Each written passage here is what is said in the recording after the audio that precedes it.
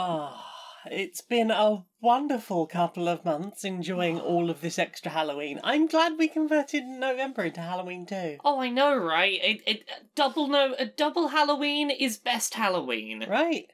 We should just keep having Halloween, but I guess the Unicorn Dance Party season is coming. You know, we have to honour the time of year when the unicorns kick the spirit of winter in the nuts. Exactly, you've got to honour the traditions around here. That is true. Yep, I guess so. Well, I'm gonna nip to the shops. Do you want anything? Oh no, I'm alright, I think. Okay, I'm just gonna get some, snackies and bits. Yeah. A few hours later. Hey. The decorations are still up, huh? What? It feels like there's more decorations than when I left.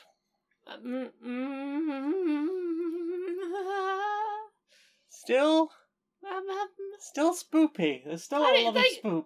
The Halloween and the UDP decorations can coexist. I mean, I think Baphomet looks lovely with those twinkly fairy lights. I thought so too, right? Right. Yep, Yeah. definitely. Yup, and the spoopy skeletons now with flashy lights and a little hat. I'm kind of thinking we can just keep adding on more and more holidays. We just stop taking them down. We'll have the biggest display by the end. Spookmas. I wish it could be Spookmas every day. And also Halloween. That's what I'm saying. Spookmas. Spookmas, all the Halloweens. Yeah. Multiple Halloweens, just forever and ever and ever. Forever the Halloween. The Eternoween. Ooh.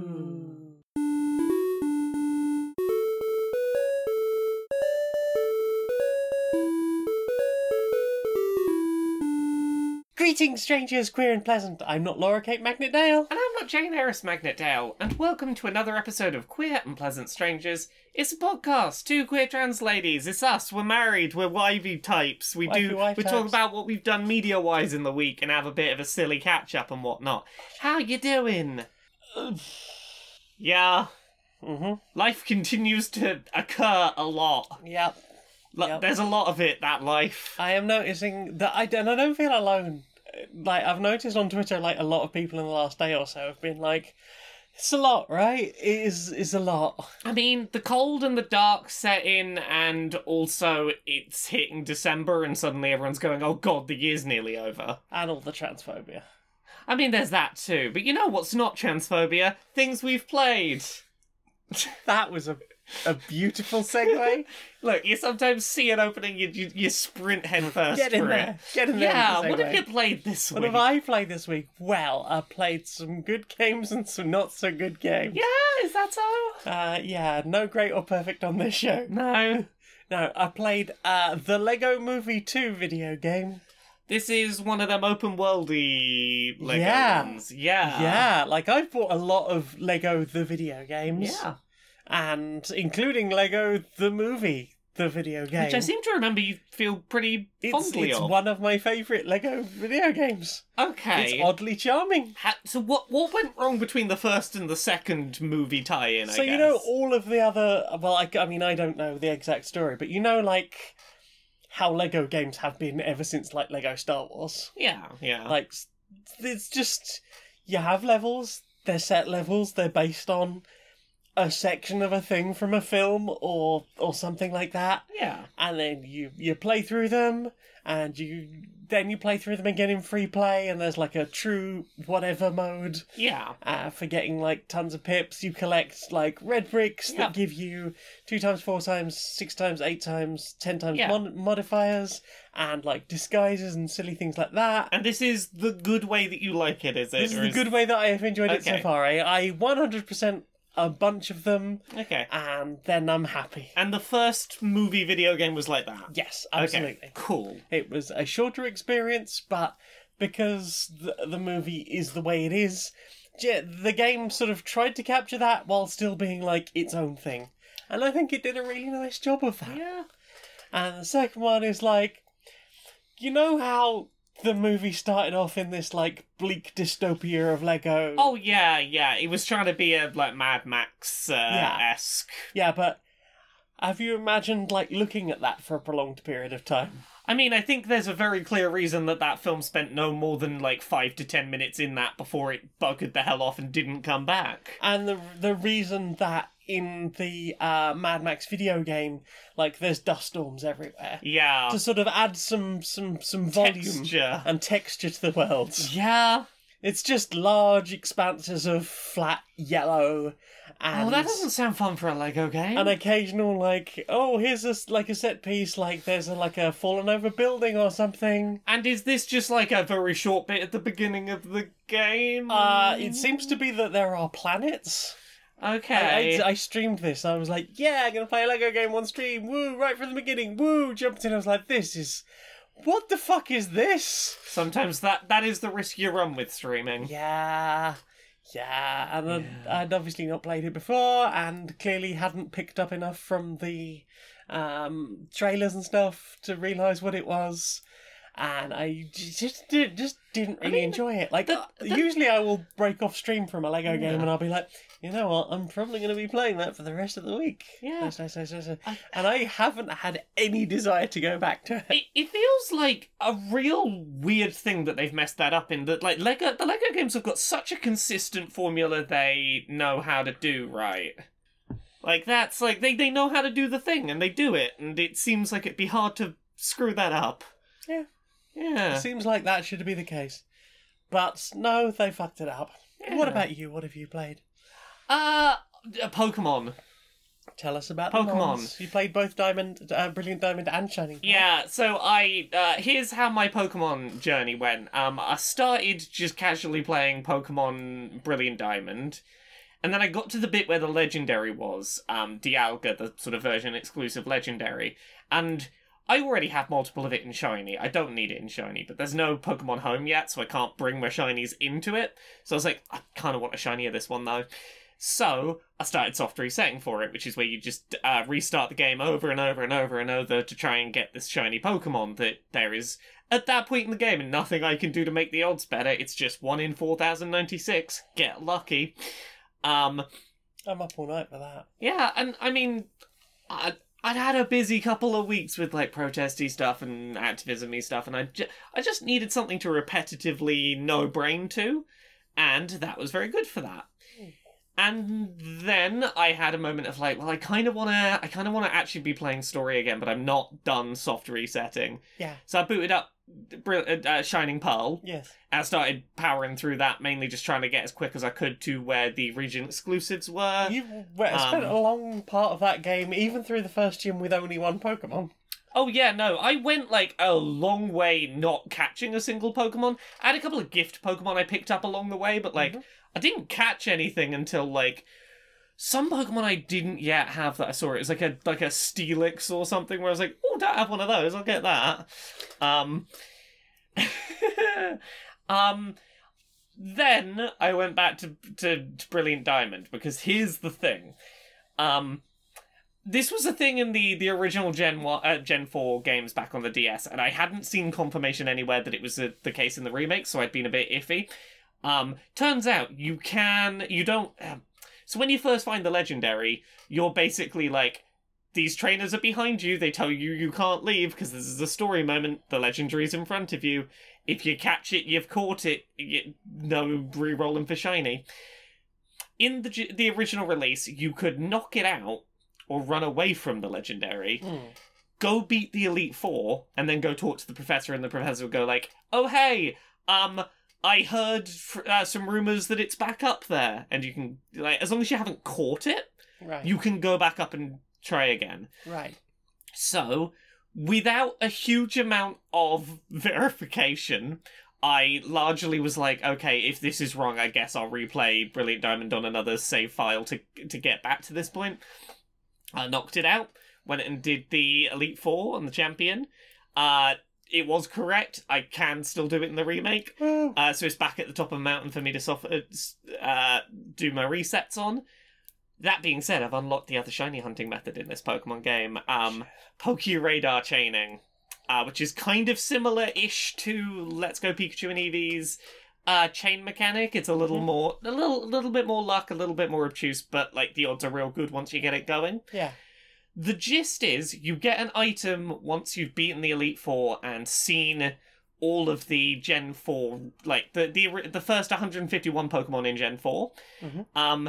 And you can go stand in a patch of grass with this item and activate it, and a couple of patches of grass will start shaking. And you go interact with one, you'll see a Pokemon. Cool. You can catch it or knock it out. Catching it gets you better odds for this working out. Mm-hmm. So, like, let's say you catch it, I believe it's a 93% chance that when you catch it, more patches of grass containing that Pokemon will spawn. Okay. Multiple patches will spawn when you've done the catch. You want to go for one that's 4 spaces away from you on either the up, down, or left, right axes. Right. To get that 93% chance of catch that one, 93% chance another one, like, more grass patches will go. Right. And you're making a chain of these. Right. And you have to catch these. Yeah, you're doing catches. You need to use a repel in between the bits of grass so that you don't walk into a random encounter while walking between the dedicated bits of grass. Uh-huh. Yep.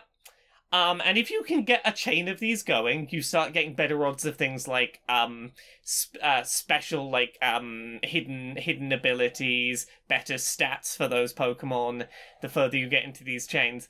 But the odds of you getting a shiny get considerably better, up to the top end of it. If you can get 40 in a row without the chain breaking, your shiny odds go as low as 1 in 99, which is, like, real good shiny odds.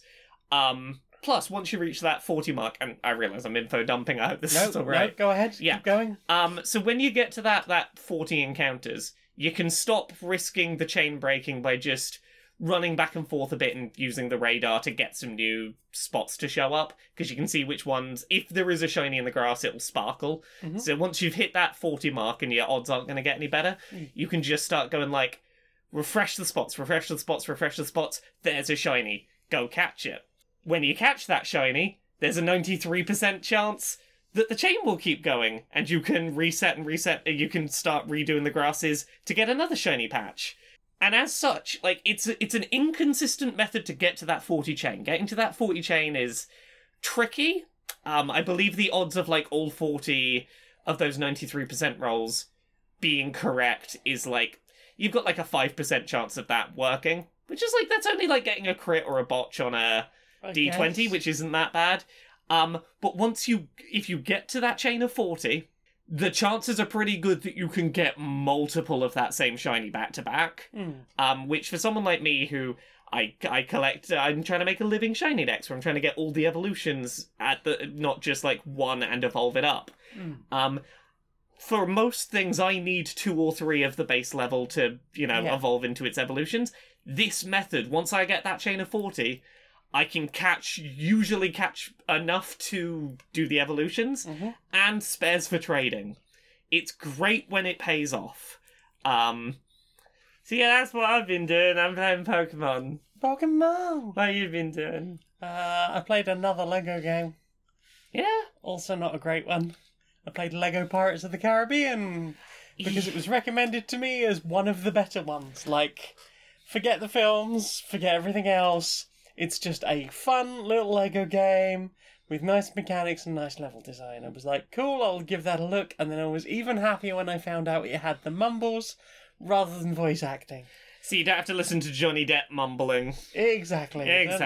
Don't have to listen to Johnny Depp saying words. I just get the nice mumbles. And, like, I always felt that the Lego games... Like, I'm not going to be, like, a purist about it. Like, I don't want to be like some people say, I like where they just have the mumbles. But, like, there was always something charming about the way they did the cutscenes in those games when the characters just mumbled. Because you, like, had to do a lot more visually. And I felt like that was, like, just a really nice language of just, like, the silliness and the way they communicated those things. And yeah, that was nice to have. But this one has quite long levels. Yeah. And a propensity to crash a lot. Yeah, a lot of the Lego games seem to have been doing that for you, but this one particularly seemed to be pretty nasty. Well, initially I was having a lot of problems with it, and I wondered if it was just something to do with the age of it. And I went on like Steam forums, and people were saying like run it in Windows 7 compatibility mode because it's one of the older ones. Yeah. I was like, because it's got the fourth film in it. It's got On Stranger Tides in it as well. Oh, and sorry, you mean it's got levels based on the Falls? Yes. I thought you meant the film was in there somewhere. Yeah. I understand. I apologise. Yeah, that's okay. Yeah, it's got sort of levels based on the fourth Pirates movie. So I was like, it can't be that old, right? How old? How long? I realised that At World's End was probably sometime like 2006, 2007, maybe. So I God, can't. it would have been, wouldn't it? Oh, no. Oh, yes. Oh, time is moving. I don't like it. Stop it, time. Stop that time. It's fine. It's like it was a long time. Like at least the third one was a long time ago. So maybe that was a problem. So I was like, fine, okay, I will run it in compatibility mode. It got better. Someone else suggested adding some things to the like startup command, and I was like, cool, I will give that a whirl, and it definitely made it better. Yeah. Like, I was getting slightly, like, a lot further. Sometimes I could play multiple consecutive levels and it wouldn't crash. Yeah. And I certainly wasn't having the problem where I was doing one level and it was getting almost to the end and then crashing, which was really pissing me off. Yeah. But it was still going often enough that, like, I'd play, like, a couple of levels and I'd be 100%ing them, because that's what I'm doing. It's my second time through. I got almost all of the red hats, so I have now got all of the red hats. I was like, okay, and I've got all but one of the characters as far as I'm aware. I feel like maybe there's expansion characters or hidden characters somewhere. Oh, yeah. Although they might just be the character creator ones at the bottom. But there's a bunch of silhouettes on the very bottom row on the right-hand side. I was like, I haven't got whatever those are yet. And there's one jam-pack in the middle. Don't know which character that is, but I will track them down. Because they just appear randomly in the world, and you have to just, like... Sometimes you have to fight them, antagonise them enough, until they will pause and you can purchase them. Is that common for this series, or is that just this one? Most, like, Lego The Hobbit had them all appear on the map. Yeah. So you could be like, oh, there's one over there I haven't got yet. I will just fly to the nearest eagle statue and then go pick it up. Yeah. I think other games have had versions where, like, you could either go and find them in the world if you bumped into them in the world, or you could go to, like, a shop place and be like, yes, I will unlock this. Okay, but this just has the find them in the world. Yeah. So there's been a few times like, where is this character? I don't even know what that character is. Yeah. I don't know what I'm looking for or where I should be looking. And sometimes if one character blows up another because they just interact with each other in the world, that character doesn't seem to respawn anytime soon, or possibly at all. So it's like, I don't really know how to get that person back now, or what. And then I was just trying to do levels and stuff, and it, going on like a 20-minute jaunt through a level, scouring every little bit of a thing, only to find that it just wasn't gonna let me have the thing. But thanks, the game. Thanks, video game. Thanks, appreciate. I don't appreciate. So yeah, there was that. What about you? I've been playing around with Switch modding. Ooh. Because, hey, fun fact, if you have an old enough Switch, it's really easy to mod. And they can't... Fun fact, they can't software stop you doing that, because it's a hardware flaw with the physical chip inside it. I won't go into detail about how it's done here, but the short version is you put something in the USB slot and you put something in one of the Joy-Con rails and oops, there you go, you hacked it. This is like the first generation that had the paperclip hack. Yes. So this is basically the paperclip... I've got a thing that you slide in the Joy-Con rail that basically does the paperclip hack, but without like poking things randomly. It has two metal bits in it that are in the correct place that if you slide it in the Joy-Con rail, the paperclip will be in the right spot, so you won't fuck anything up. You're not scratching anything. And there's a thing that goes in the bottom of the Switch that, like, you don't strictly need, you could use a PC for it, but it's basically like, hey, plug this in the bottom, that's where the stuff is that says make it hacked. Mm-hmm. And I've been playing around a bit. I've been working out what functionality is available and how, the Switch works. Yeah. The two main takeaways I want to talk about is, hey, those Pokemon Gen 4 remakes totally can play perfectly well at 60 frames a second. People who have, with hat switches, can just play that game at a better frame rate. Second of all, there's a bunch of functionality that'd be really nice that Nintendo doesn't let you have because, it could be used for cheating purposes, but, it's just nice to have. Being able to back up your saves on an SD card if you're worried about losing them, particularly for games like Pokemon, where you can't do cloud saves of your saves because they don't want you to fucking cheat catching your Pokemon. Which for someone like me, who is terrified of losing my shiny collection, I'm like, no, let me back up my saves. Let me back my saves up somewhere. It's little virtual monsters. They're not that... they don't matter that much if people, make fake ones. And regardless... But this is thousands of hours of my life. Exactly. So yeah... I've got... The Switch has better functionality in modded form than, Nintendo gives it, and that's always a thing to learn, Yeah, when you were talking about the 60 FPS thing, I was like... Yeah, 60 FPS mode. A lot of the complaints people have had about the Pokemon Gen 4 remakes are things that modders have, settings where you can just do those things that Nintendo won't let you. So, people who want to turn off experience share because it's stuck on by default. There's a mod that'll let you turn off experience share. If you want to, if you want to turn off the friendship mechanics, you don't enjoy those, you can just turn them off. A lot of the things that people have been going, I really wish Nintendo would add this as an option rather than forcing it. Modders are just like, yeah, there you go. Here you go, I've done it. This is mainly a curiosity project. It's been fun fucking around with stuff. But it's real. Custom themes. Custom themes are nice. Mm-hmm. That sort of nice pastel clouds background that was going. Yeah, that was pretty. Yeah, it's goodbye lighting. Yeah, it's real interesting realizing how easy this console is to mod if you've got an old enough one, and seeing what the scene's been doing with that, because there's some fun little homebrew applications. One of my favorite ones I messed around with a little bit today was using it for remote play streaming. So you want to play a PC or an Xbox or a PlayStation game in a handheld form factor, just Wi-Fi stream it to your Switch. Take that, Stream Deck. Exactly. It's fun messing around with. Mm-hmm.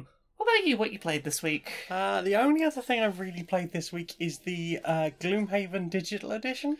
Yeah, this is not Jaws of the Lion, the sort of mini campaign we've been physically playing. This is 100 mission. This is Big Kids Gloomhaven. This is the original Gloomhaven. Well, third printing or whatever we're on now. Yeah. Full-sized campaign Gloomhaven. Do it if you want. Good luck. Yeah. It's huge. You get a real feel for that even in this. Yeah. So you have 7 starting characters. Okay. 6 or 7 starting characters. So a couple more than Jaws of the Lion. Yes, and I know that there are 17 characters total in that box. I'm glad they don't drop 17 on you at once, I guess. Plus, it's, stuff to unlock. Yeah. Things that I have enjoyed so far, the mechanic of the fact that as your reputation as a band of mercenaries increases, the costs at the merchant will drop. So it's you've got reputation level up, plus a certain level. Okay, we're going to take a gold off. You save a gold every time you buy anything. And considering how little gold you can get sometimes in that game, it's nice to be like, oh cool, I've got a whole bunch of money. But it is hard. It is so much hard. I don't know if it's just the fact that I'm doing it on my own and sometimes I'm making small mistakes. Well, you seem to be doing better now you're controlling 3 characters. Yes, I started off initially playing 3 characters, an Inox Brute, I think it is. Yeah. And a Savan, I think they are. Yeah. They're both rocky people. One of them has horns, one of them doesn't. And I was like, cool, I'll have these 2. They seem like they would have good synergy, and that's fine. And they weren't great together, I'll be honest. Yeah. Like I was like, well, this one says like support and the other one says support and ranged, and the other one says like melee tank. I was like, they seem like they would go well together. And the support character didn't have a huge amount of healing, like certainly not through the first 3 levels that I've put them through now. Because, surprise, surprise, I've played a lot of this game and died. Yeah. But luckily you get to keep your experience and you get to keep your gold. Yeah. So anytime I feel like my characters are starting to die or the mission is lost, I'm just, like, burning any cards that will get me experience. Yeah, that is a wise call. So it is, like, it's very much like the game that we know. It's really not as brutal as I'd feared in that regard. Being able to keep your experience and your gold is... Yeah, that is one of the nicer things. Yeah. Obviously, you're going to have your personal missions. Yes. And I'm finally starting to see how that changes things, because originally I'd been like, oh, the personal missions, that means that characters will just retire once those missions are completed. And that seems like a really bad thing, potentially. Yeah. Because, like, you've worked so hard on this character, you've got this character, like, up to a certain level, and that's it, game over, they've retired, you have to, like, basically restart that character from the beginning. The answer is not quite that simple. Yeah. So, when you complete a character's, personal mission, you will increase the city's prosperity level. Depending on what the city's prosperity level is, the city's wealth might increase. Yeah. Which means that you don't have to, but you can start a character at a higher level than level 1. Yes. So you will be rolling a new one. They will have their own brand new personal goal to do. Yeah. But they will be starting with, say, the level 2 cards or the level 3 cards. Yeah, which is good for keeping them at pace with the rest of the team, but also is going to mean a little bit of jumping in the deep end, I imagine. A little bit, but I like, obviously they're not going to have their items, so that's a bit of a pain, but I guess those items return to the pool or get sold or... And not sure. I suspect you could still read the level 1 stuff and go, okay, I'm going to have a look at this and work out how this character works at their base level, then look at the level 2, okay, I see what that did, and then jump in. I mean, theoretically, I guess so. Like, I am really enjoying watching some of these characters level up, because... Like, in our game, we've just got through the tutorials, and I think we've got level 1 cards. What? We've got in our game that we're playing at Jaws Online. We've got level 2 cards. Okay, so we've got the level 1 cards, the X cards, and the level 2 cards. Yes, I believe. So I'm starting to see level 3 cards now. That's really interesting. So basically, at every level, you'll be presented with 2 cards. Yeah. And you just pick one. Yeah. And that is yours to have. And you can add that to your deck or not, depending on what your hand limit is. And then, like, at your next level, when you pick a card, you've got the choice of the 2 cards for that level and the one that you didn't pick from the previous level. Yeah. But most of the time it's like, oh yeah, I'll definitely get the other one when I get to the next level, and then you get to the next level and you go, no, those are way better. Like, I am really enjoying, like, watching some of these characters evolve, and I think that as I move forward, I'm really looking forward to picking slightly easier to finish missions to try and level up the city's prosperity. Yeah. Like, burn through a character pretty quickly, potentially, and see how that, like, levels up and makes, like, starting a new character more interesting. Yeah. Because, like, just watch it, like, because I'd been told that Frosthaven was the one with the, like, the city building mechanics and stuff. And I believe that is, like, more of the case. But there's definitely some of it here. There is definitely some of that here, and I am glad to see that, because that's part of why I had resisted getting, like, classic Gloomhaven. But this game is so hard, and there's, like, I don't know if it's just me playing on my own and not having that 2 other people sitting at the table with me, and we're, like, obviously not talking about what cards we're going to play immediately, but once those cards have been laid down, we can start talking about strategy and stuff. Yeah. And having that, I'm going to do this, I don't think you should do that, it's my player, I'm going to do it anyway. I guess we're doing that now. Are you talking about me rushing ahead? Like, anything like that. Yeah. Like, in that team, you are working together, but you can't guarantee that that you're all gonna do necessarily like what somebody else thinks is necessarily the best thing. And for better or worse, that will sort of change your playstyle. Yeah, a bit. exactly. And you can work around that. And like we haven't. I don't think we've actually ended up losing a single game in Jaws of the Lion. No, we've had games we thought we lost and then double checked and then realised we'd won.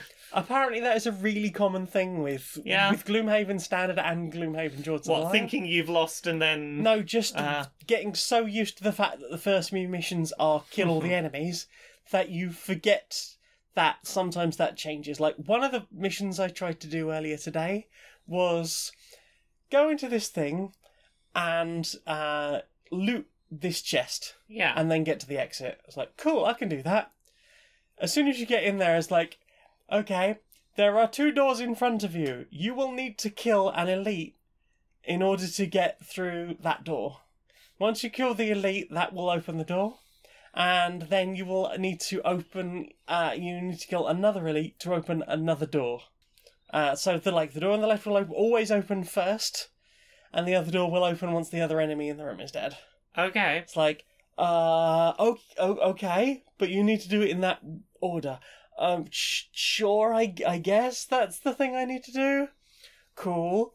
So I got to the end of the room, I rushed there. I was like, cool, I will loot the chest, and then I will just run back out, and we'll do the mission as it was stated. As soon as I picked up the items, it was like, there's a different victory condition you could pursue.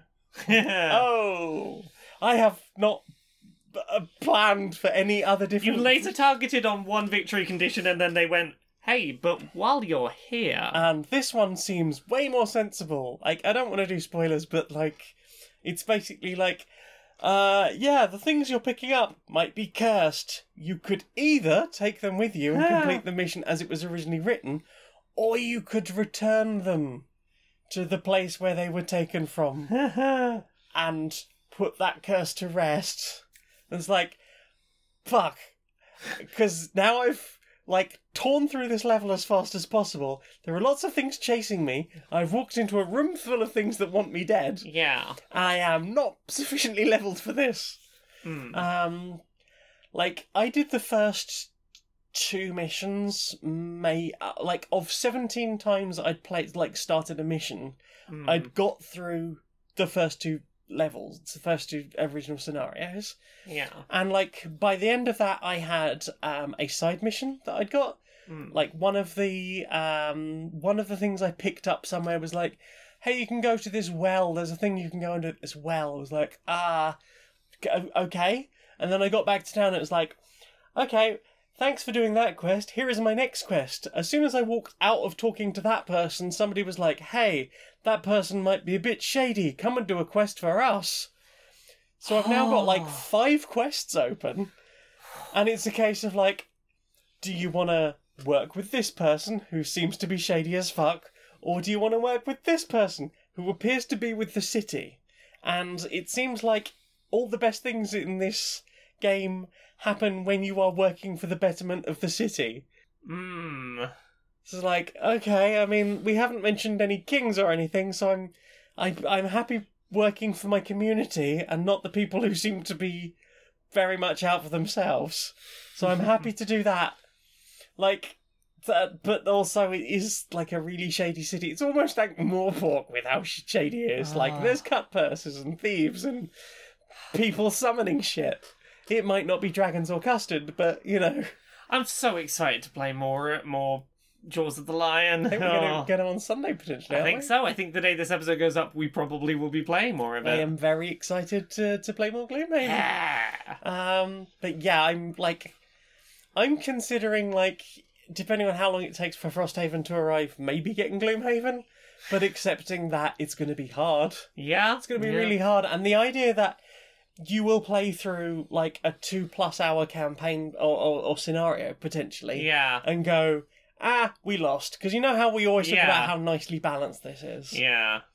Imagine if you'd got to, a point where you'd been playing for about 2 hours and then you lost and you just had to walk back to town with your experience and your gold and go, let's try again, I guess. We're going to have years of excuses to have board game weekends with that particular friend, and I'm very excited about that. Yay! Yay, big gaming friend. Yay! Do you want to talk about anything else? No, that's it for me, I think. Well then. Oh, time for this. Right. So, yeah, everyone in? Yeah, okay, yeah. So, here at Hasbro, we own everything. I mean, yeah. Everything, right? Yeah. So, and we own all of the old companies. We bought all of the old games companies. We own them now. We own them. Yeah. We got the Transformers. We got the My Little Pony. We got Milton Bradley games. Yeah. We got all of the old games. Yeah. And then people were saying like, oh, the price of Hero Quest has gone up and up and up and up and up and up and up and up. So we did our Hasbro Pulse thing, and now Hero Quest is happening again. Yeah. It's not as good. No, but it's there. But it is there. It is back again, and it's got plastic models, and we like more plastic. And it's very easy to make things more expensive when you have heavy plastic getting in. Yeah. So, what else can we artificially inflate the prices of on eBay, and then encourage people to buy again because from their youth? I don't know. You got any starting ideas? Mousetrap. Oh, Mousetrap. Yeah. What if Mousetrap, but gritty realism, and there's now an app? Oh, yeah. Like, you gotta scan the QR code to find out which bit of the contraption you gotta twist or something. Yeah. Okay. Operation.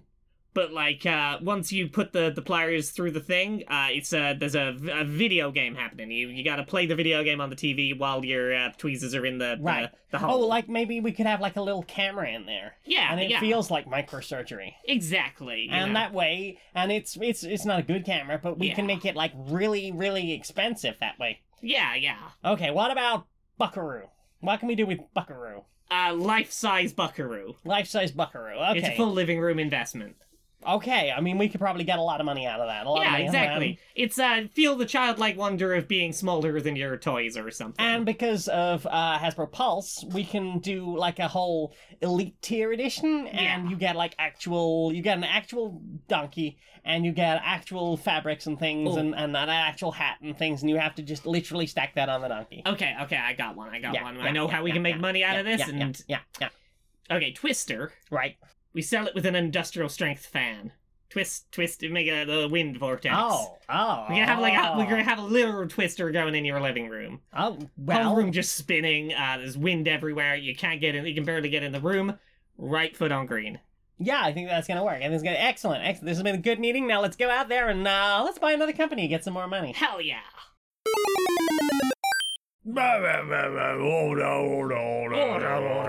Right, if we could bring this meeting to some sort of order. Well, I think it's very simple. We all know what we have to do. We just have to. It seems like the science is saying we need to have a mask mandate. It seems. A mask mandate. That's what the doctors are saying. That's what the doctors are saying. Unfortunately, bloody doctors. No, not agree about the mask mandate. How am I supposed to get a mask? I don't have to wear. I didn't wear a mask when I was younger, and I've lived through the bubonic plague and all sorts. Well, see, I think that we really should be. Actually, that's a good question. Why aren't you wearing a mask right now? I'm not wearing a bloody mask. That's for the bloody pros. No. It's for the pros. I don't have to wear a mask. You wear a mask. Oh no, I can't be wearing a mask. My mother sent me in with a note this morning saying I don't have to. Well, I mean, if Mummy said so, then I suppose exactly. Right. You wear a mask. No, I don't want to wear a bloody mask. I've never worn a mask before. I won't wear one now. I mean, that's how I handled that problem with dust insulation when I had the builders in. Yeah, you didn't wear one then, did you? No, and then, there was the time I got all the asbestos in my lungs. It was fine. No, okay, I've got to compromise. We make a mask mandate. Yeah. But we are exempt from it because we never let the mask slip. I mean, we have been talking a lot about migrants recently. Oh, fuck. So... What has got into your eye meats? What has got into my eye meats? Let's have a look. I got the wrong list up, didn't I? We watched a film, didn't we? We did. What did we watch? We watched Cube. Yeah. So this is a 1997 horror film. Yeah. That I want to give a slightly spoilery preface for, because, like, this is... Huge content warning for this Yeah, film. it's... And not the gore, and not the horror. Content warning that I think, like, ultimately didn't ruin my enjoyment, but I want to make sure is sort of prefaced up front. So there is a character in... Well, we'll get to the actual premise of this in a minute. There is a character in this film who is presented as having some sort of learning disability, is probably how it's presented. I mean, it's autism. It's very clearly autism. Yeah, it wasn't until, like, because basically the way this came up was you'd been talking to Casey about horror. Do you want to plug that? Yes. Yes, over on Are You Sitting Comfortably, which is a podcast I periodically do with Casey Explosion, where we talk about horror-y things. Casey pitched The Cube to me, or mentioned The Cube because they were talking about a later film that creator had done. But The Cube sounded really interesting. Not The Cube, just Cube. Sorry, Cube. Just Cube. 1997? Cube. So yeah, there is a character in this who is clearly coded as autistic, and I'm confident in saying that is the way he is performed and coded, because the director of the film, who plays that character, runs a school for autistic kids.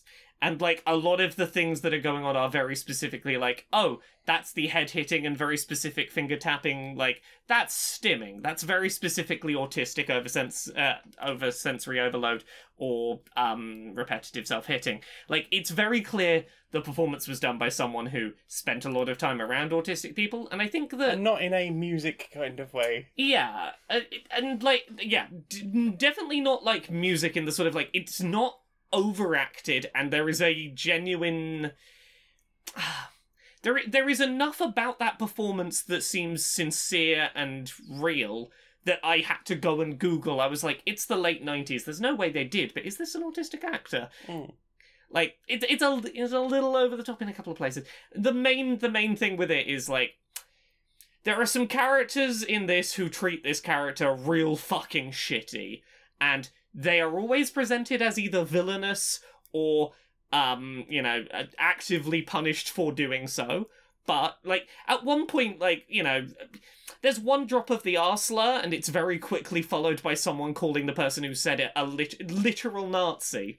Like, oh, you made a eugenics-y sounding argument? I'm gonna call you a Nazi and punch you in the fucking face. Like, I think she says something along the lines of, leave him alone, you fucking Nazi. Yeah, so, like, it's clearly meant to be... It's clearly from a place of wanting to do proper representation. It missteps. It's big...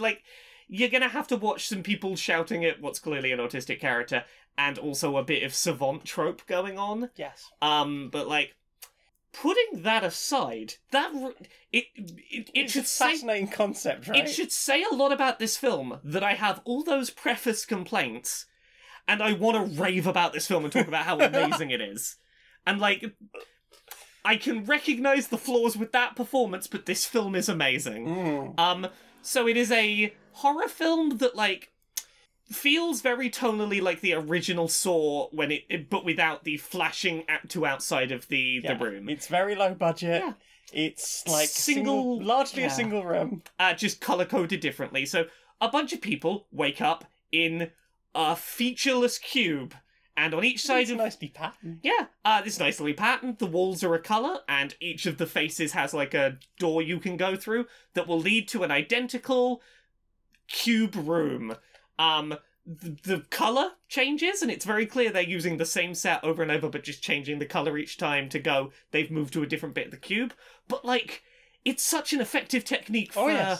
This sort of disorienting, but still you can track the progress really easily. I have to say that Cube is way easier to follow than Cube 2 Hypercube, because Hypercube, I believe all the rooms are white.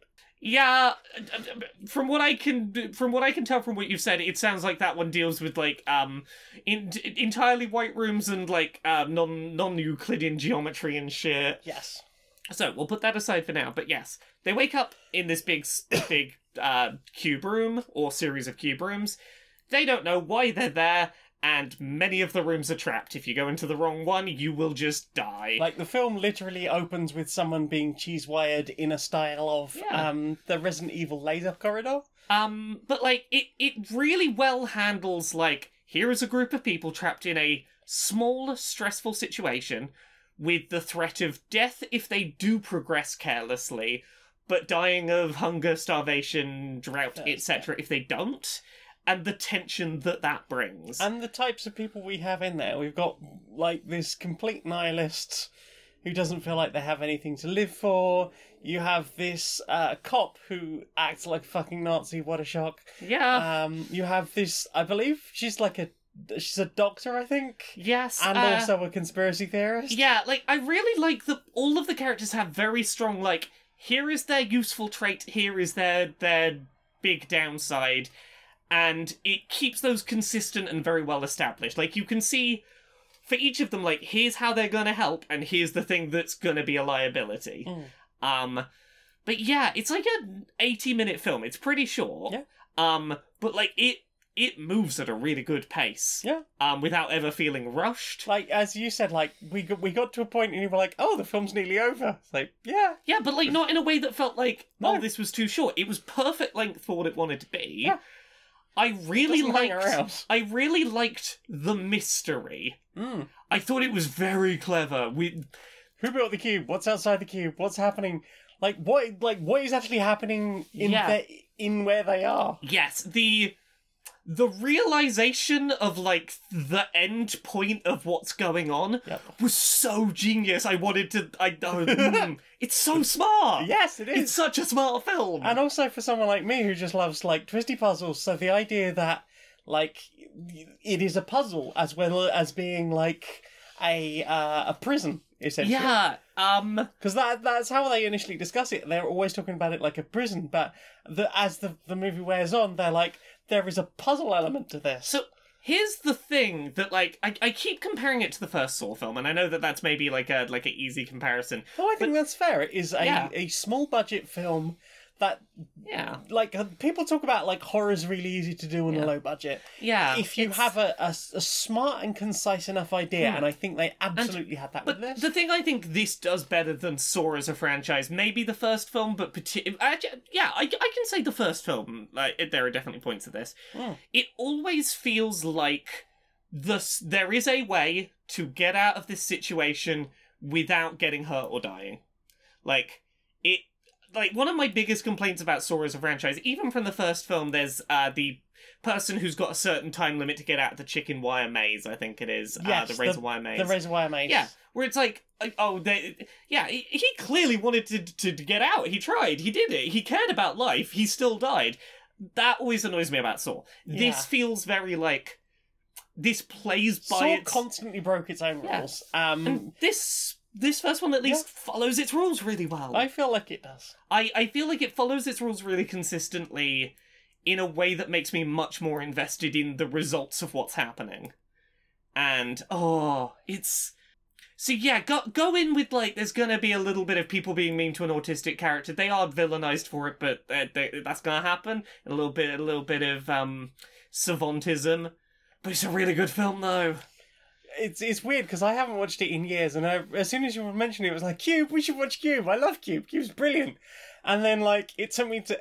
It's a thing I've been doing more in recent years. Like, I'll go, I remember that film from my youth. And then it will, like, sit in my brain for about 20 minutes and tick, tick, tick, tick, tick, tick, tick, tick, tick, tick, tick, tick, tick. Oh, yeah, there's probably some transphobia in there. There's probably some homophobia. There's almost... Yeah. Like, wasn't it, like...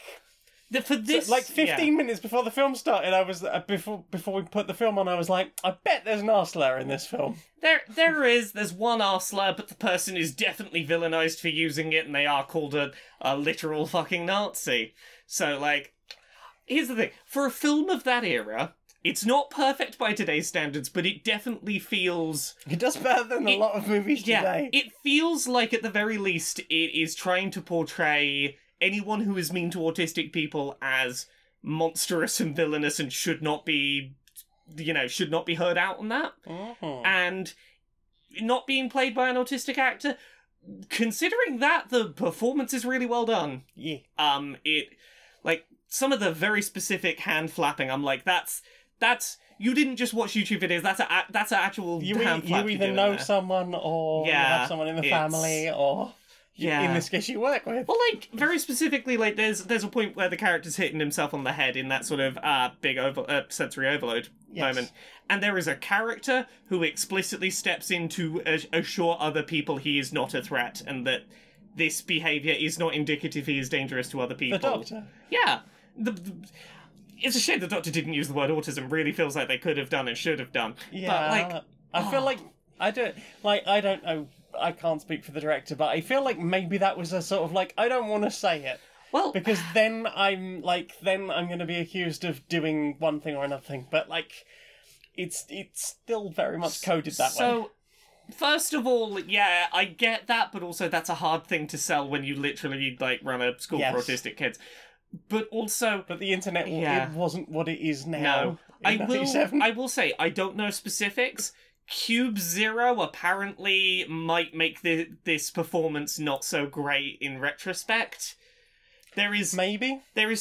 I don't know specifics. I've been told that there's something in Cube Zero that implies maybe that's not autism, maybe that's a thing that's done to people.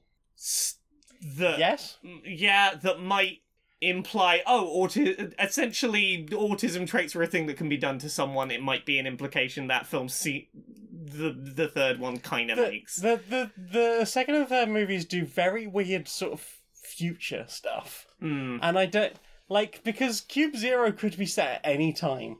Yeah. The original Cube could be set at any time. Like, they're in jumpsuits, they're in this cube, they are stripped of everything, like... The only things they have are, like, one of the main characters has her glasses. Yes.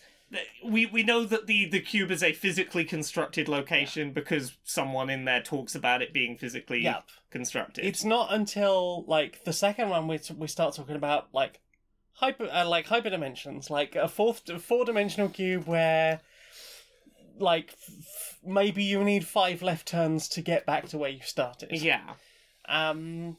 Things like that. And I'm fascinated by the geometry of that. Agreed. The ending of that film is fucking wild, and I don't know why they did that, and I kind of hate it. So, here's kind of where I'm feeling after watching this first one. Amazing standalone horror film that we never touched the others. I'm like, I would more than happily watch this and go, that's the only Cube film that ever exists. Yeah, do that. I think you'd be happier. My interest in Cube 2 is because I love the idea of taking this premise and even if narratively it doesn't need to exist, I love the idea of trying to put this kind of setting but in fucking hyper reality and rules not making sense. That is not following the rules of that first film that I enjoyed, but I'm going to enjoy it as its own separate thing, probably. That's not following the rules of that because like... No, I can't say anything. Yeah, okay, say nothing. Cube Zero, however, spends a majority of its time outside the cube. And who are the people who watch what is happening in the cube? Like, who are the wardens of this prison? And honestly, like, I hope that doesn't say too much, that it doesn't tell me too much, but also I'm really fascinated to get a picture of the outside world of some description. I think in the way that the original Cube... does the way it does of being like a very single room. It is predominantly done as 2 people in 1 or 2 rooms, but they just have cameras and they are watching what's going on inside the cube. And like that's why I was so fascinated by Cube Zero over Cube 2. Like because I love Hypercube so much, I watched Cube 2 a bunch. But then Cube Zero came along and it was like, some things. My vague understanding is Cube 2 goes a little off the rails and then Cube Zero goes sort of back to what makes Cube good in that sense of we're going to focus on a person-related small situation story that just focuses on a very clear idea of a very small interaction. Or what if the outside of the cube existed and there was a touch of the beginning of We Happy Few?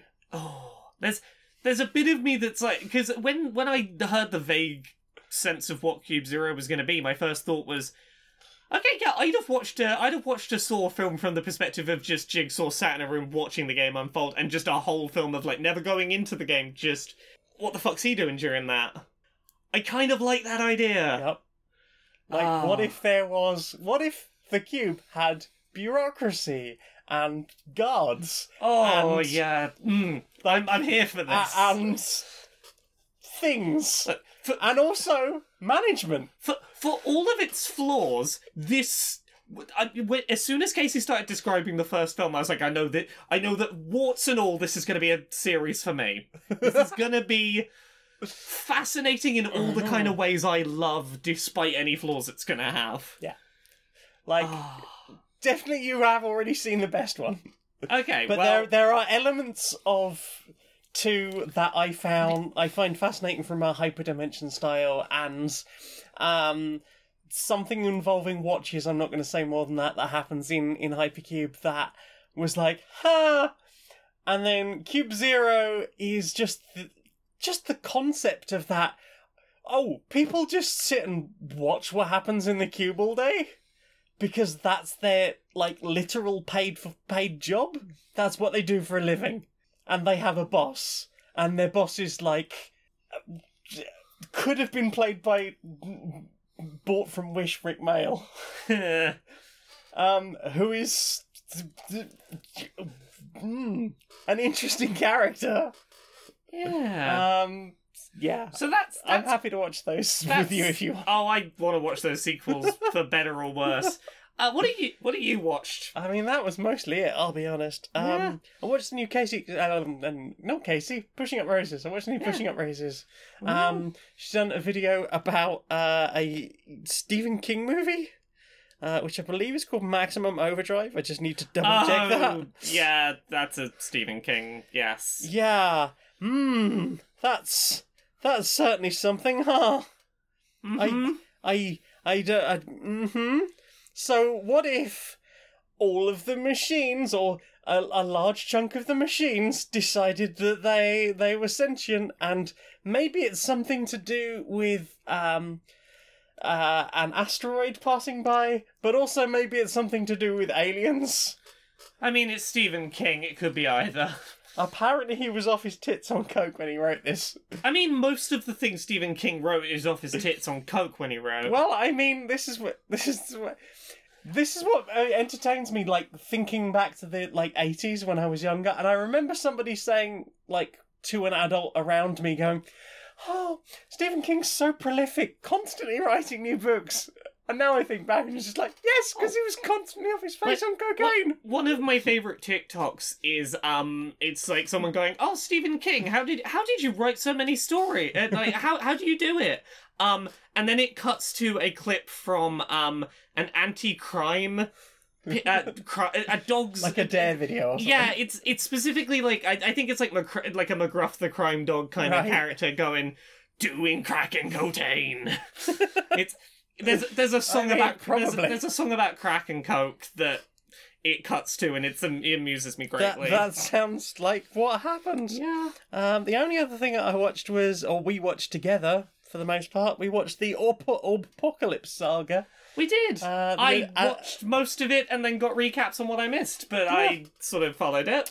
Which is the Oxventure series that they ran last year. Yeah, Dungeons and Dragons by the Oxventure YouTube people. The Outside Xbox, Outside Extra people, and DM'd by Johnny Chiodini. And yeah, like, we were talking about, like, I basically stopped watching or listening to anything D&D at the start of the pandemic, and I didn't really understand why. Like, all of a sudden, I was stuck at home, and I was like, all the things that were like my regulars, I watch every Oxventure, I listen to, like, Dice Funk religiously every week. Yeah. Like, I didn't listen to any of Season 7 until about, like, a month ago. And then I binged the whole season. I mean, there was a big change in routine that impacted many of the... impacted routine a lot. Well, initially I thought it was just that was my, like, commuting thing. Yeah. But we were talking about this the other day, and possibly the whole idea of, while we're stuck, don't really want to be thinking about grand adventures.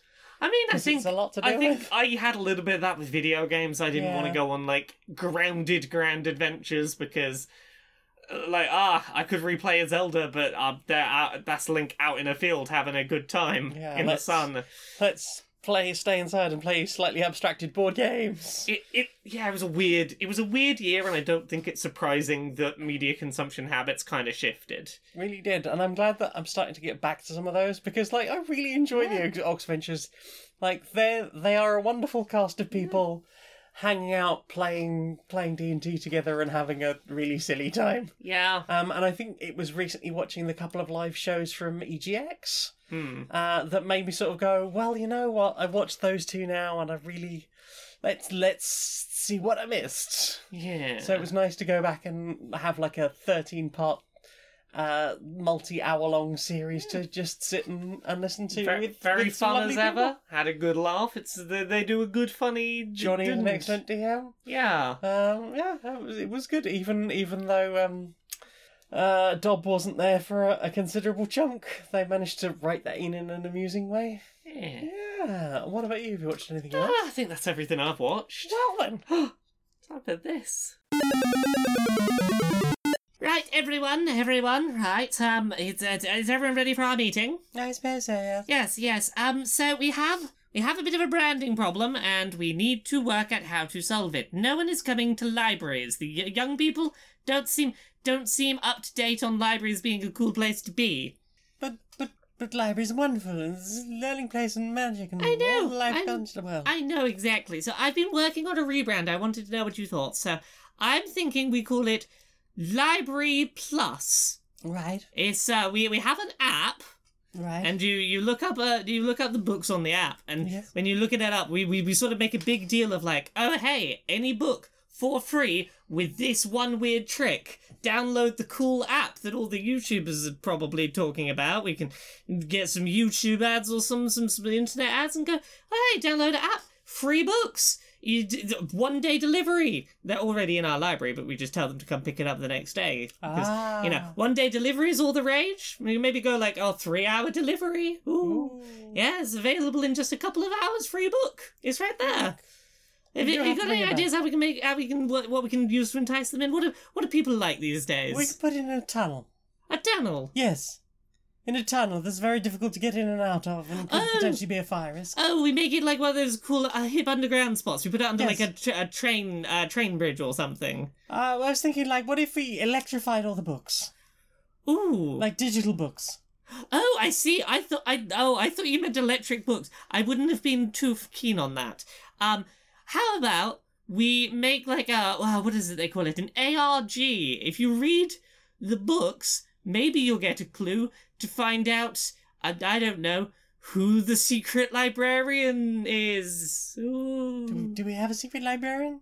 I mean, it's going to be me and a fake moustache, probably. Oh, I see. And they'll be like, oh, we took it off, it was me. And you could be and it's in that one book where the villain wore a false moustache. Exactly, and then they've learned about more books and they can go read more books. If you liked this book, perhaps you will like other books. We get suggestions. Oh, suggestions, yes. You liked this, maybe you'll like this. I'm going to try this. That they can scroll through for hours and not pick a book. I've seen a thing in bookshops. I've seen a thing in bookshops. You get all the books that aren't selling, and you wrap them up in brown paper, and you write a brief synopsis that makes them sound way more interesting than they actually are. Oh, wonderful, wonderful. I mean, I do have one controversial final suggestion. Yes? I mean, we could just make an effort for them to be communal spaces that we advertise, people can just be here, and capitalism doesn't require them to do anything. And we can keep all the homeless people that come in here for warmth. Exactly. We wouldn't have to move them on. No, exactly. This is just... Well, I think we should make a community space. Indeed. As long as they don't get the good soup on the books. Exactly. The soup, you have the soup and then you go look at the books. Soup in the canteen, books in here. Oh, wonderful. Warmth everywhere. Wonderful. Inside the boardroom of Supremacy Software. Hi. So, we got a problem.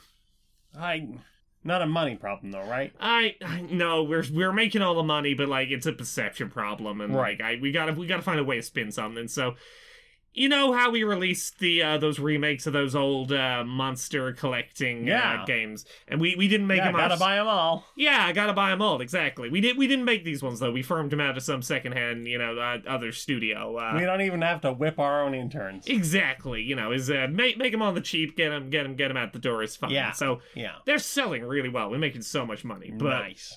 We got a little problem, and Right. I think it's just like a marketing problem. Right. The games are broken as fuck.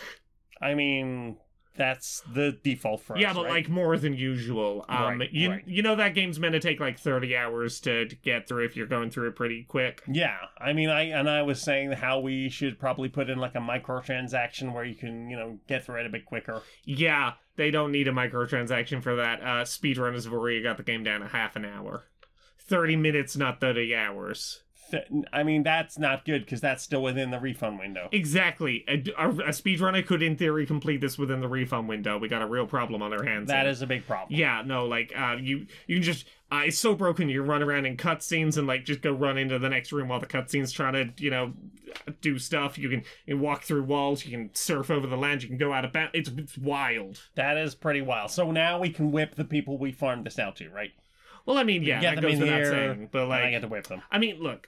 It's funny that we speedrunning got brought up because like I think this is just a marketing problem. Right. Because like I think we need to repivot and go, this is a remake designed for speedrunners. Right. Yeah, like all of these glitches are here to give you a sense of discoverability. You know these games, they're remakes, you know them inside and out. Or do you? New speedrunning tech added just for you. Yeah, like now you have like a whole new category, and you'll have all the fun of discovering new ways to break our game. Exactly. If this was just like the original, 30 minutes, we've got someone in tech who can do it in 3 minutes. Yeah. Oh, find out his speedrunning techniques. Yeah, have you worked out how to fold through the floor yet? Oh, I bet you haven't, because it's not a thing you can do. Yeah, but we could patch that in, right? I mean, wait, sorry, 1 sec, I'm getting an email. Someone discovered a way to fold through the floor before we'd even announced it. This game's broken. Okay, so we patch out like 50% of these problems, and then they have to deal with the speedrunning. You are a fucking genius. I know. So, what have you put in your ears this week? My ears. It's not been a very ear-heavy week, really. Or it has. It's been an ear-heavy week on one thing. One thing. I've listened to about 15 hours of that Lord of the Rings Unabridged that I was talking about. How's it going?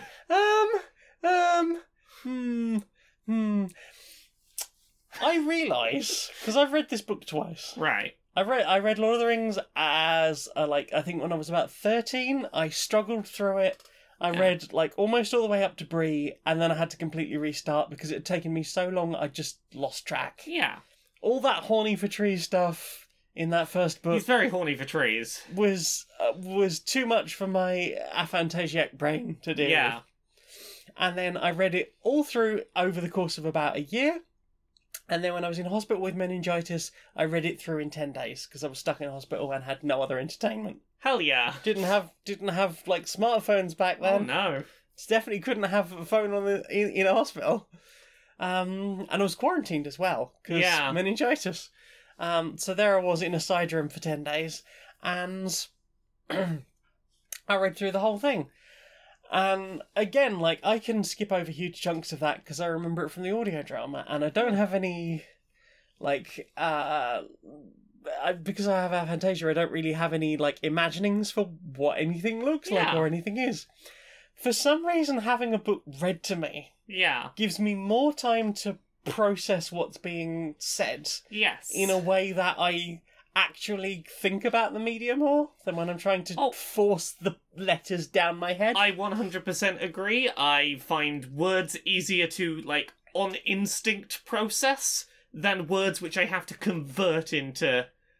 written words I have to convert into words. I'm not sure if it's my age or, the way I'm more aware of certain things as I've got older, but like I definitely felt like I processed this book in a whole different way so far. Hell yeah, audio books are books. Audiobooks are books, and I'm starting to realise maybe I should punish myself less for the fact that I really struggle with actually reading full books a lot of the time. Because apparently I get way more out of them when they're read to me. Hell yeah. I'm the same. The books I remember most from my life were all read to me via audiobook medium. Yeah, audiobooks or audio dramas are the things I remember best and most fondly. But, like, things that I have thought about, like... So Tolkien has said that, like, there isn't really an English myth, so I wanted to create, like, a nice, sprawling English myth. And the Hobbits are, like, the most perfect, ideal version of England to me, Tolkien, who is writing this book. Yeah. Who constantly has hobbits in the Shire. Like, I don't know if it's just the general hobbits, but a lot of them are, like, xenophobic from people 3 streets away. Yeah. Like, half a mile down the road? Why, that's the other side of the world, you squinty-eyed stranger. Oh, what? Oh. And then there was, like, a whole section where they were talking about, like, the Nazgul turning up in the Shire. Now, because I think I played the video game before I really started getting into the, like, trying to read the book and process that, I have had in my mind, the words I associate it is the image I have from that game of their, like, dark cloaks. Yeah. Usually lined with blue because of the moon shining down on them, and they come out in the dark, and they're just a pair of eyes, and you can't see a face. Yeah. So when they say the Black Riders, they are riders, and they are black, right? Because they have no colour. And there was a whole bit at the beginning of the book where I'm just like, you've talked a lot about squint-eyed or slant-eyed strangers. I'm like, And now you're talking about... I think it was the description of the fact that, like, some of the riders were described as, it was a black fella, all dressed in black himself. I was like, and it's taken me until, like, much, like, actually in book 2, like, post-Rivendell stuff, where they're talking about, like, the fact that there isn't really anything in the cloaks that you can see. They're wraiths. They're sort of not really in this world. But I'm just like... I'm starting to question, like, wait, have I been wrong all this time as they are, like, literally just you can't see their faces, or you probably can't even see their eyes, or they are like they're in the movie. They're just like, you look inside the cloak and it's like you took the skull out of the death robe from that picture of death. Because they are essentially, like, deathly characters. To come in contact with them for most characters is you will die. So I'd always drawn that parallel. But then I was like, oh, he was a black fella, and he was all dressed up in black himself. It was like, Look, I will say this. I don't know. I will say this. Writers of a certain era, you tend to notice kind of racist turns of phrase that they use very casually. Yes. And certainly did not consider would be a problem to use. Things I'd never processed before. Yeah, I mean, look... You look at how he depicts the elves versus a lot of his descriptions of other races, and you're like, yes, the tall, white, blonde elves, and other races that are going to get described with terms that do not feel great. Oh, especially if you get to the point of the Southrons and the Easterlings. Yeah. Like, and that's how you've pictured, like, basically Middle-earth's East Asians, huh? I mean, I'm not going to say that the way he's presented the hobbits being xenophobic is idyllic of England, but it sure is probably an accurate representation of England. Especially then. Yeah. I like to hope that, like, there are chunks of England at least that are, like, less like that. Maybe I'm wrong. I mean, if I had to generalise, I'd still I think go... generally, no. UK, pretty fucking racist country. Yes, absolutely. 100%. Pretty fucking overwhelmingly racist country. I don't know. Maybe I spend a lot of time in places where it's like, hey, everybody! I try and surround myself in those spaces as best I can, but oh god, there's a lot of racism out there. There is. And I guess I because I don't experience it myself, I probably notice less of it than there actually is. Which That's always the way. it's trying to be more aware of these things as we move and grow. Yeah. That's yes. it. I'm 15 hours into Lord of the Rings. I think they're like minutes away from encountering the Balrog. So they're in Moria. I listened to a couple of songs this week. Tell me about the songs you've listened to. Let me pull up the songs. What I listened to. I listened to a song called $20 Nosebleed by Fall Out Boy. Not a Fall Out Boy song I'd ever heard before. Right. Very bouncy, upbeat kind of track in a way I did not expect from Fall Out Boy. About, that urge you sometimes get to just kind of run away from life, either into a comfortable past that you can't really go back to, or a distant future where you've I'm just going to run off and join the monks. I'm going to go live in a monastery up at the top of a mountain and no one will ever find me again. That sort of just... wanting the big change in life. The wanting of the big change in life and the wanting to just, I want to leave this life be and all of its baggage that exists behind and none of this is a thing. Totally understand. There was like a whole 6-month period where I kept vaguely fantasizing about my house burning down. Just being like, well, I wouldn't have all the baggage of all the stuff I carry around with me. When life is bad, there is that little feeling that can just go, hey, just fucking hop a train and turn up somewhere in the middle of nowhere and start a new life. No one will find you. Yeah. It's an interesting track. It definitely contrasts deliberately upbeat sound with the thing it's talking about. I also listened to a song called Au Revoir by the Front Bottoms. How are they doing? They're doing good. I enjoy their music. This is a song of theirs I've listened to before. I'd never really stopped to listen to the words of it. You know those kind of tracks? Almost all of them to me. It's just it's a nice short track. It's about 2 minutes, and it's just this very quiet goodbye between two people. It sounds like it might be a breakup or something, but it's not like an angry, explosive one. It's not sad. It's not grieving. It's just saying goodbye as if it was any other day. And there's something really human about it that I really enjoy in that sense of no, this is just an ending of some connection between people that's just, we're going to have a little bit of a gentle bicker and there might be a little bit of a laugh in there, but it's just, it is what it is. And it's very interesting storytelling in that track. I found it really interesting.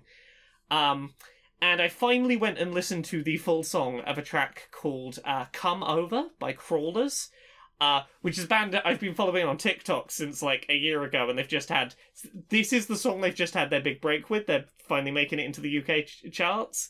They are a all femme rock band that have a song that the chorus of has been doing the rounds on trans TikTok, about, hey, you stop dead naming and mourning me. Just fucking no. Be happy about who I am now. Is the energy it has and why trans people have latched onto it. There's a particular line that's something like, take her name out of your mouth, you don't deserve to mourn. And I'm like, yeah, that's a real chorus is real fucking good. It's a slow build to it, but it pays off really nicely, that track. Nice. It's a real good track. Hey. Hi. Hey. Hi. It's me, Big Brands. Yeah, it's you, big brands. Yeah. I recognise the brand. Yes, hello.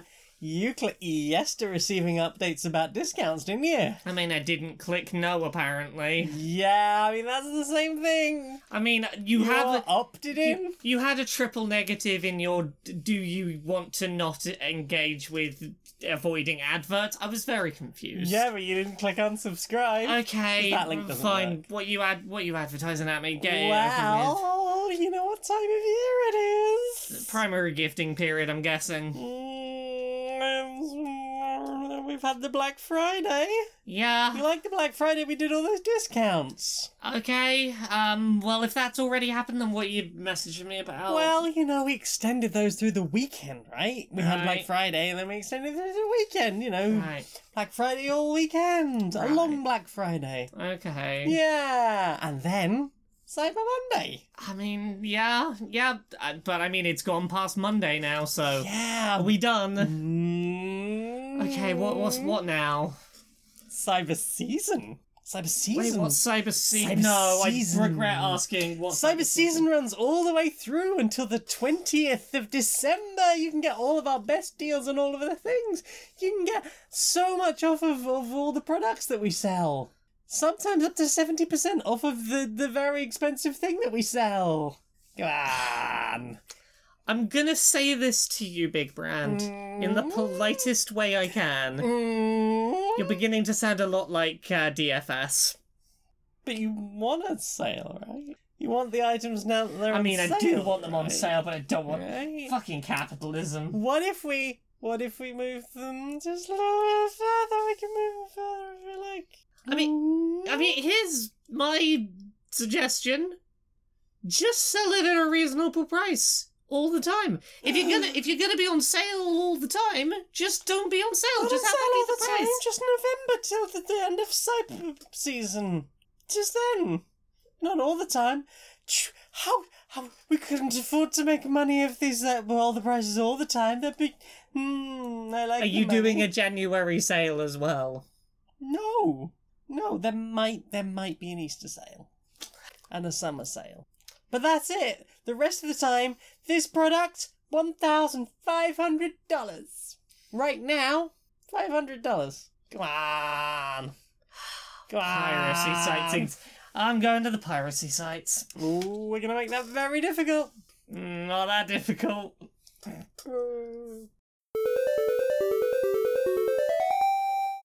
The universe. It's unfathomably vast, possibly even infinite.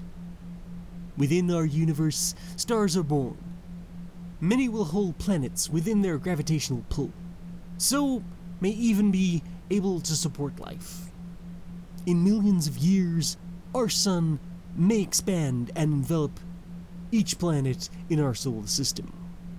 But before then, a meteor could impact the Earth and wipe us all out.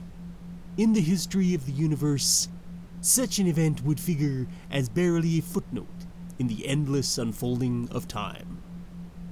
Consequently, it can feel easy to say that nothing we do matters, but that's not true. What you do matters. Who you are matters. You matter. Unless you're a fascist, and then you can fuck off into the sun right now.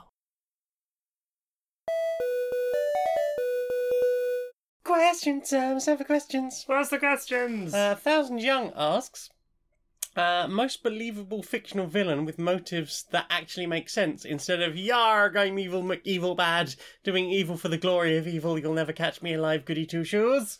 I mean, Killmonger is an example to jump to. The other one that jumps to mind goes a little extreme with the ways of trying to get there in the end, but Shang-Chi's I was going to go Kingsman 2.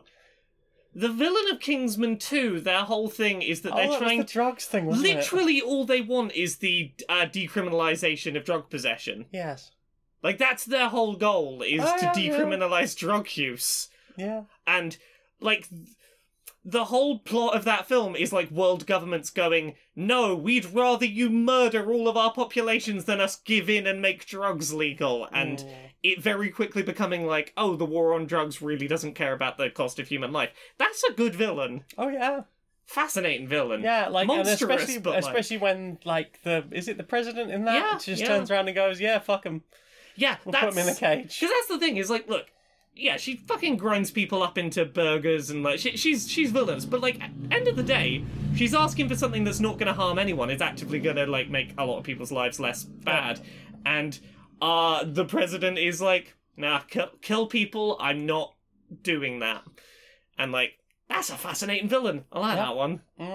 I said Shang-Chi's dad, I should probably clarify that. Yeah. Not all the horrible things he did for years, but the being tormented by the death of someone you love and doing stupid things. Yes, fooling yourself into thinking that death is something in your control and that, you know, can overcome the most painful things in your life. And the question did ask specifically about believable fictional villains, and I believe that grief can do terrible things to people. I believe the reasons he set up in that to kind of hate his kids. I believe those reasons. Yeah. Like I believe how he gets where he's going and why he acts the way he does. Yeah. Yeah.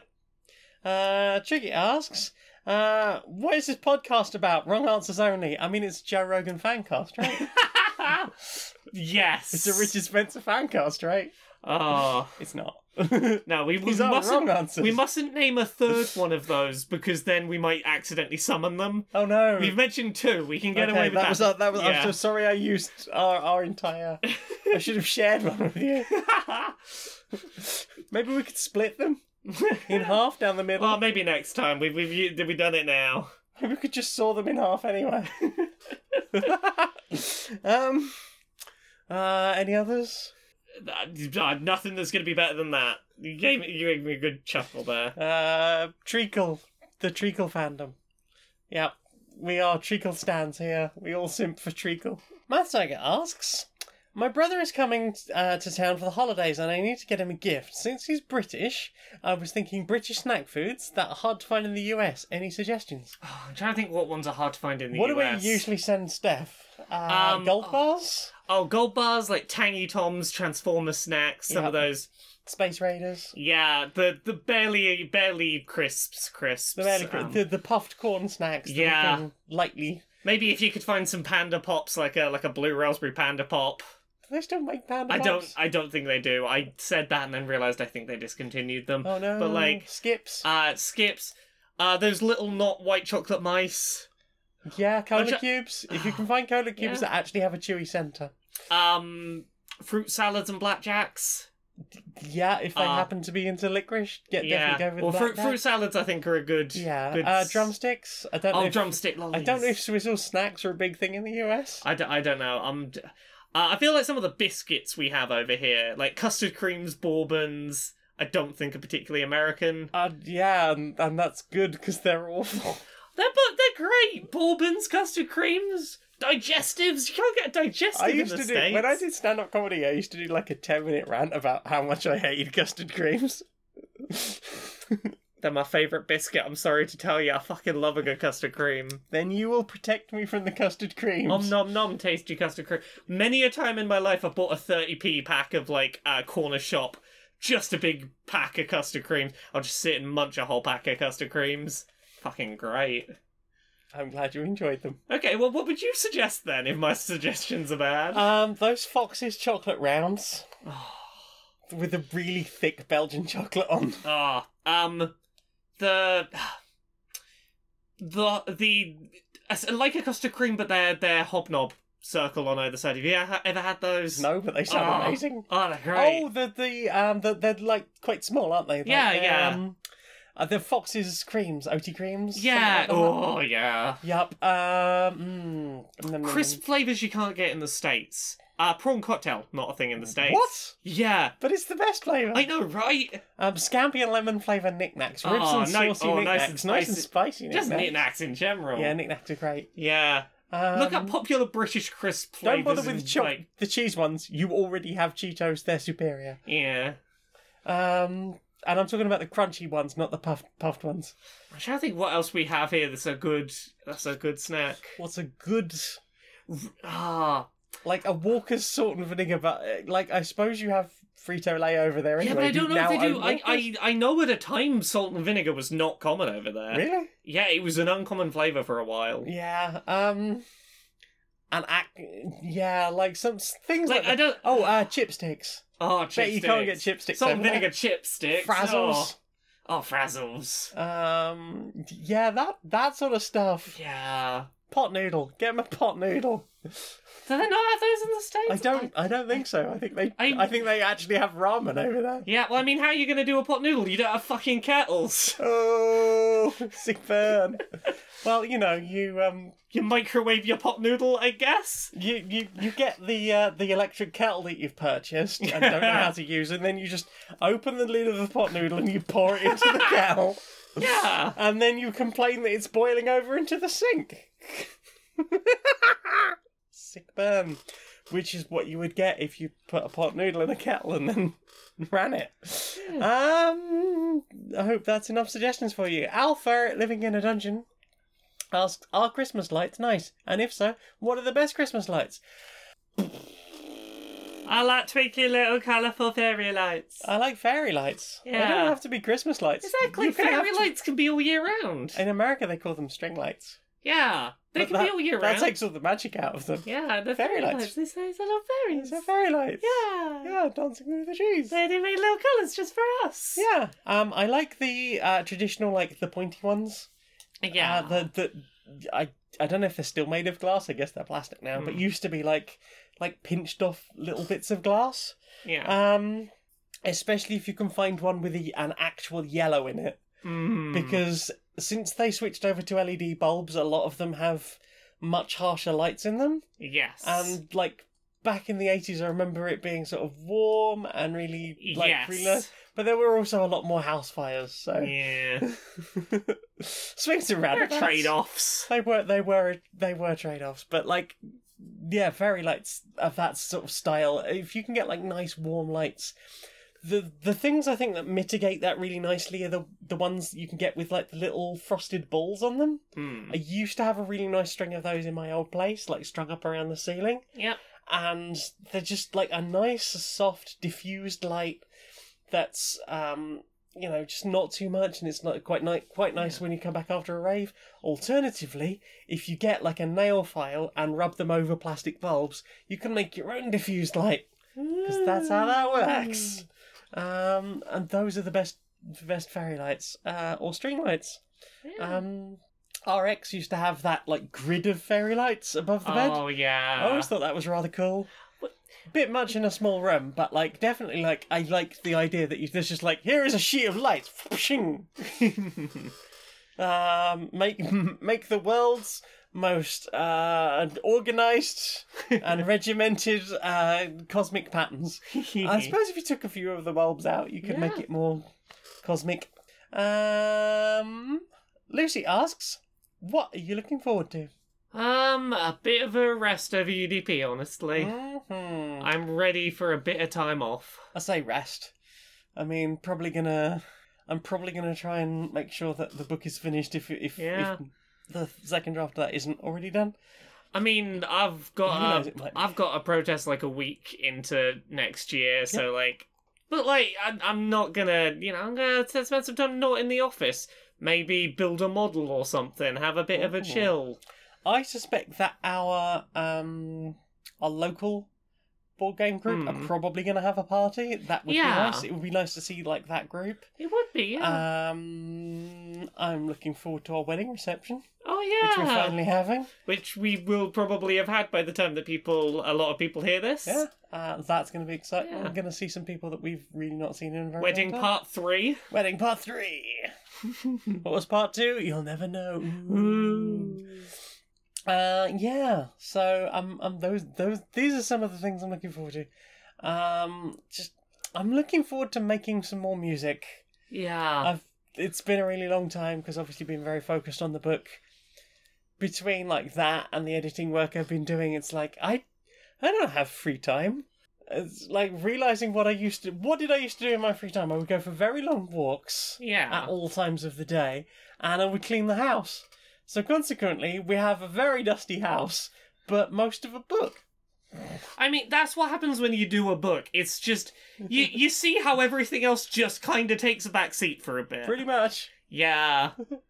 I've done a few of these now. Pat, pat, pat. Pat. Yeah. I mean, maybe if I keep getting Patreon support, patreon.com/StonedMonkeyRadio. Nice plug. Thank you.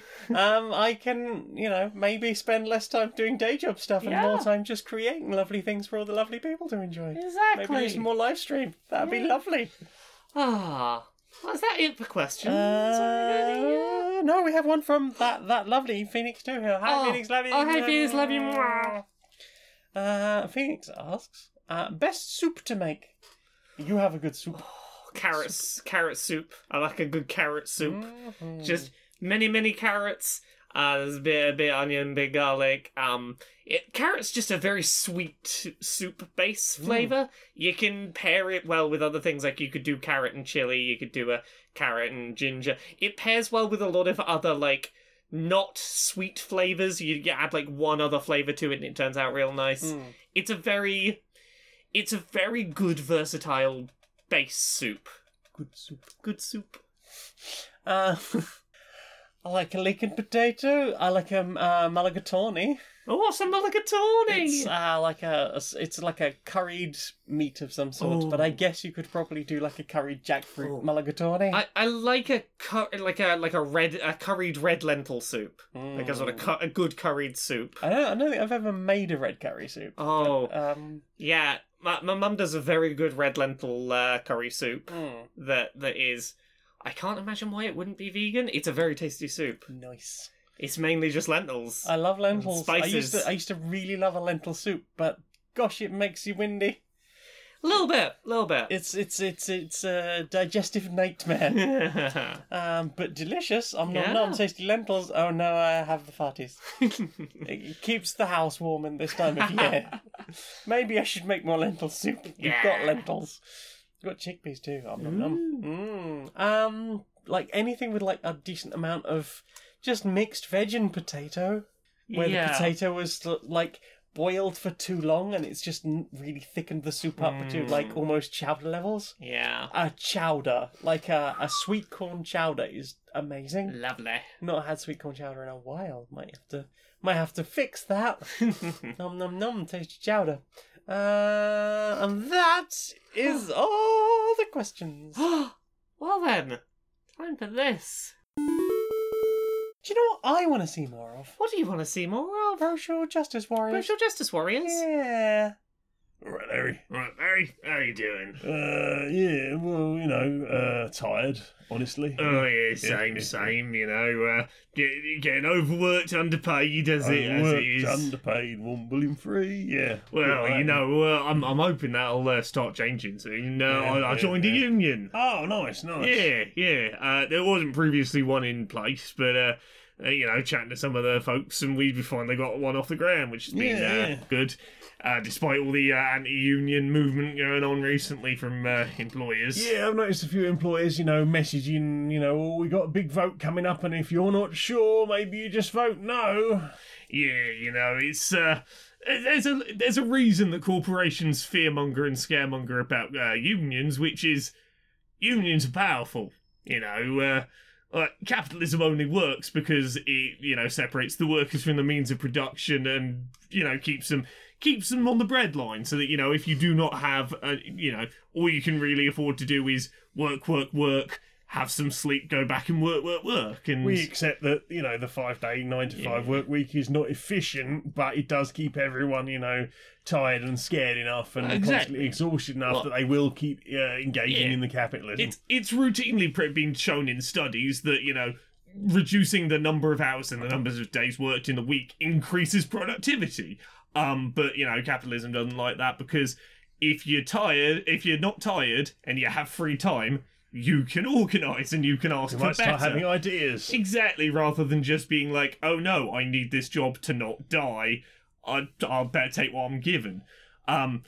Unions are bloody powerful, in enough numbers you can go, no, do better, and, it's easier to get stuff done. Well, there are many, many more of us than them. Exactly. This House of Cards only... There's a reason they call it the 1%. Exactly. This House of Cards can only stand because we allow it to, and, unions are a small step on the way to readdressing that. There are steps like, replacing for-profit corporations with, like, workers' co-ops and things, and, eventually tearing down the whole system. But unions, very good starting point. Yeah, exactly. Yeah. Don't really have much more to say on that. Ah, I agree. I agree. Big pro-union. Yeah. Join a union, or maybe consider starting one. Exactly. Don't let them scare you away from them. Unions, more power to you. Absolutely. Very literally. Yeah. You fancy a hug, mate? Oh yeah, definitely. Nice.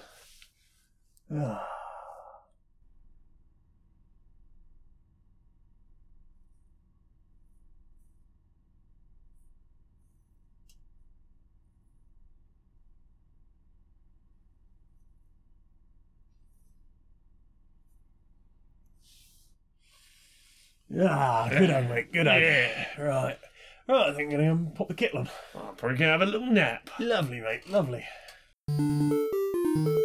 So, Laura, Yes? we've got a book. We've got a book. It's called Who Wants the Whale? Go order a copy, then we can put it on shelves and you can read it. Yeah. It's about anti-capitalism and anti-corporate sentiment, but video games and stuff. And funny. And funny. There's funny, but also, like, maybe corporations bad, but also video games. But also video games, and it's funny. It's funny. Oh, we've been having such a laugh rereading that book. It's Yeah. a good book.